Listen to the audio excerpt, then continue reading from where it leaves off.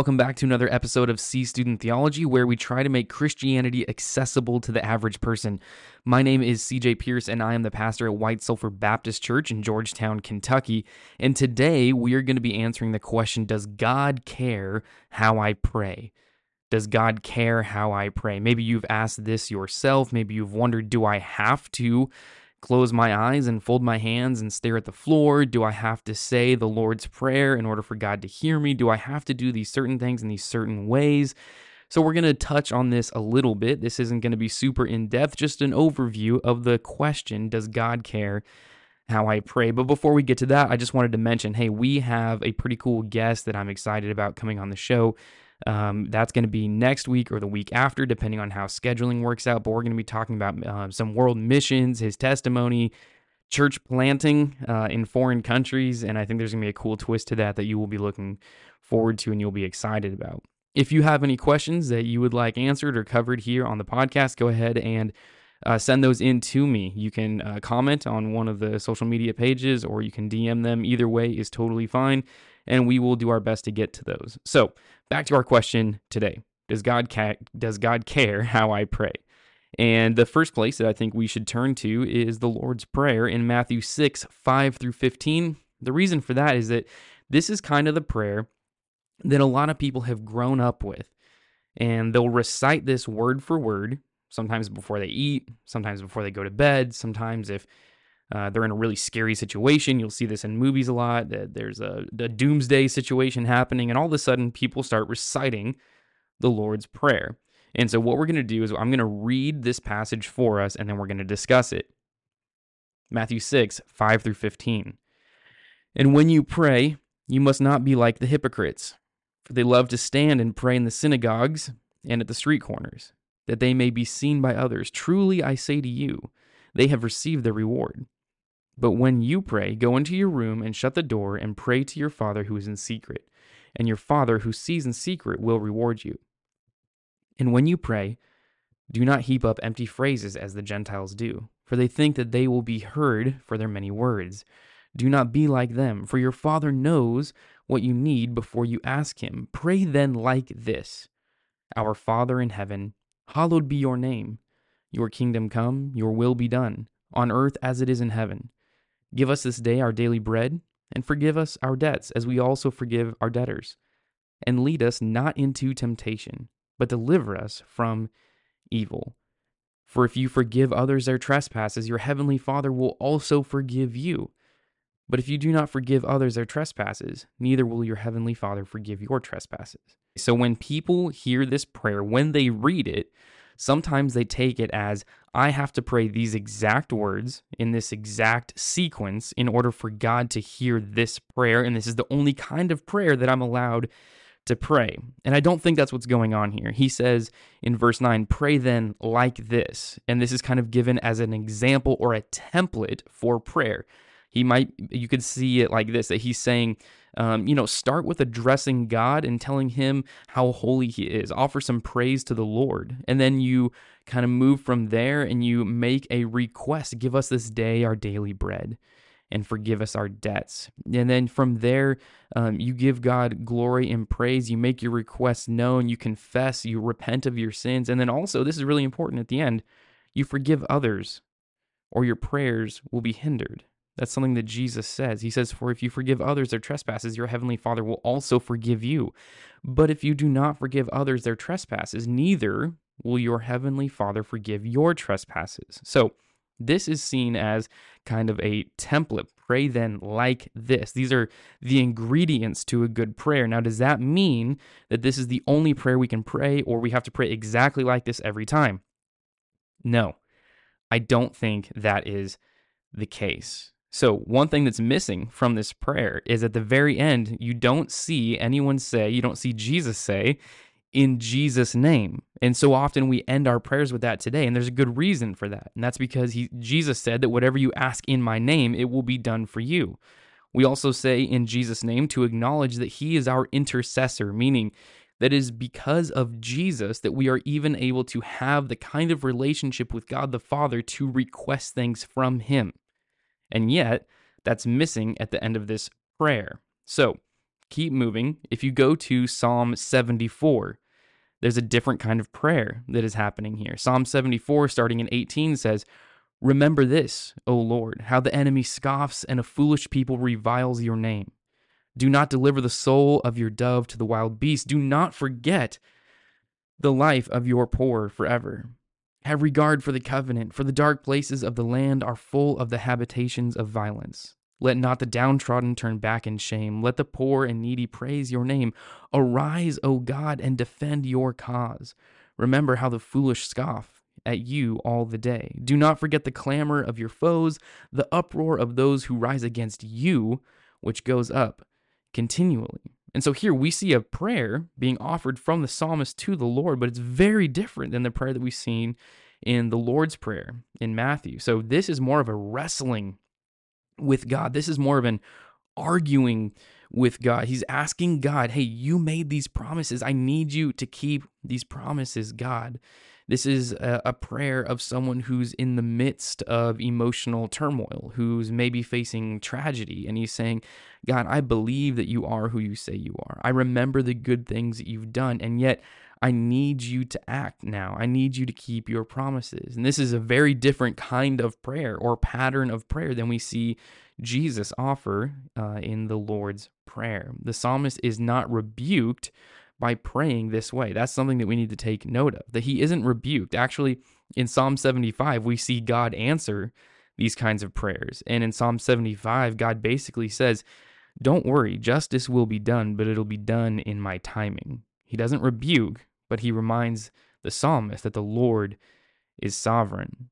And then there's another example of prayer. This is the high priestly prayer. It's all of chapter 17 from the Gospel of John. And I'm not going to read it all because it's a lot, but there's basically three main sections to it.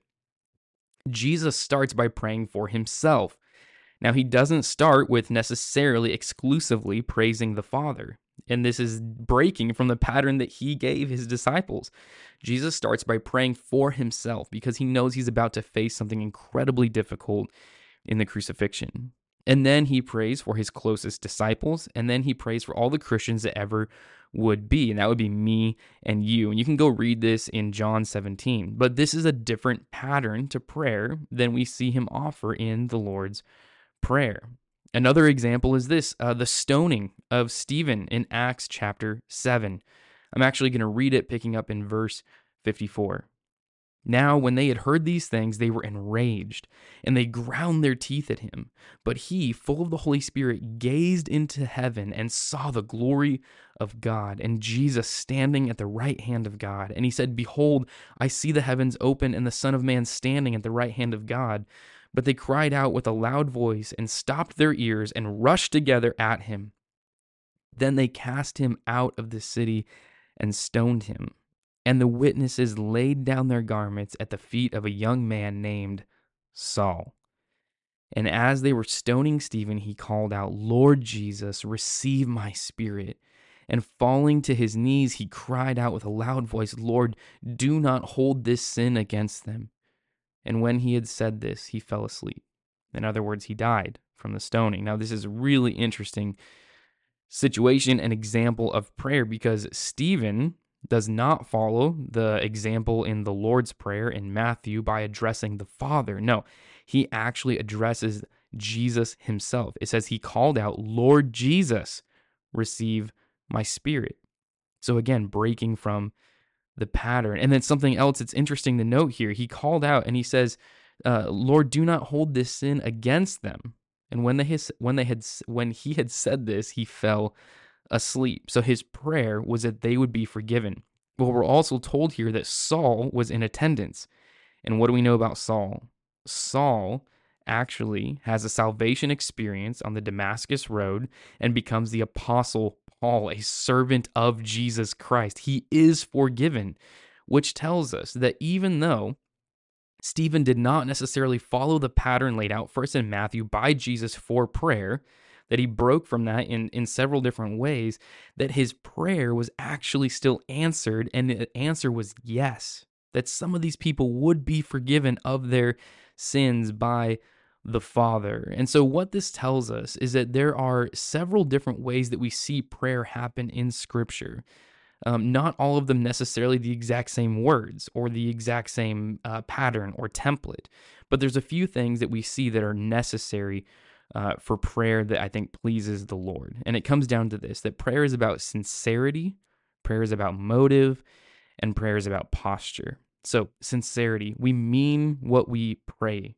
We don't do it to look extra holy in front of other people or to get a pat on the back. That's what the Pharisees were doing. They wanted to pray in public because they knew that it would help their reputation before other religious people. So it's okay to pray in public. We should be brave enough as Christians to address our Father in front of other people, especially other Christians, whether at church or Bible study or whatever. But we don't do it for the wrong motives. We want to be sincere that what we're saying is actually a prayer to the living God and not actually us just trying to perform for the other people in the room. Now, motive. What are you praying for? Maybe take a second and do some inventory on this. Are your prayers always about you and your problems? Now, of course, you should take your concerns to the Lord. We see that throughout the Psalms. We see that in the New Testament. But are they always and only about you and your problems? Are you ever interceding for other people, for others? Are you ever just lifting up praise and thanksgiving to the Lord in your prayers? Those also need to be motives in your prayer time. And then the third thing that I said is posture. Are you approaching God in humility? You have to remember that He owes you nothing. That honestly, all of this is grace, unmerited favor. It's undeserved to you that you even get to talk to God. That Jesus purchased that right for you when He died on the cross and paid the penalty for your sins. When you place your faith in Him, when you place your faith in Jesus, you are then adopted into the family of God and you get to address God as Father. He is your heavenly Father at that point. So posture is really important. And here's something else that I would say, that I have learned that the posture of your body can help the posture of your heart. So when your heart is proud, put your body in a posture of humility. Maybe that means getting onto your knees and praying. Maybe that means sitting lower to the ground. Maybe that means closing your eyes, putting your head down, putting your hands out in surrender during your prayer time. Whatever that means, find a way to make your body match the posture of the heart that you desire to bring before the Lord. And I think that can be really helpful. One thing that I think is extremely helpful and has been for me, so this is from Pastor John Piper. He said that our prayer life should never be like us ringing the bell to get the butler to bring us a more comfortable pillow. That's not what prayer is for. That should not be the markers or the pattern of our prayer day in and day out. No, he said that our prayers should be much more like a soldier who is in a foxhole and who's using his radio to rain down artillery on the spiritual enemy, that we're calling in for backup, we're calling in for reinforcements so that we can fight the good fight, so that we can pursue holiness, so that we can chase after the Lord, so that we can endure suffering. That in our prayers, our will would be brought into confirmation with the Lord's will, that we would begin to desire what He desires and not so much just constantly trying to bend Him to fit our desires. And so that is my answer to the question, does God care how we pray? Yes and no. In different situations and in different contexts, the prayers may look different, but He does care. The motives that we have, the sincerity that we have, and the posture of our hearts when we approach Him in prayer. And listen, it is way more important to have a short, sincere prayer than a long, insincere prayer. Don't feel guilty if when you're just beginning to learn how to pray or commune with the Lord, that it doesn't last very long. Make those 30 seconds, make those 3 minutes, those 5 minutes as sincere as possible with a posture of humility. Begin there, and the Lord will be gracious to you, and He will help bring you along and show you how to commune with Him for longer and longer periods of time. Now, there is a book that I would recommend, and this is Prayer. That's a very simple name right here. Prayer by John Bunyan. He was a Baptist pastor from the 1600s. A great book to help you start wrapping your mind around some of these things. So this is C Student Theology. Remember to write in your questions if you have any, and keep on studying.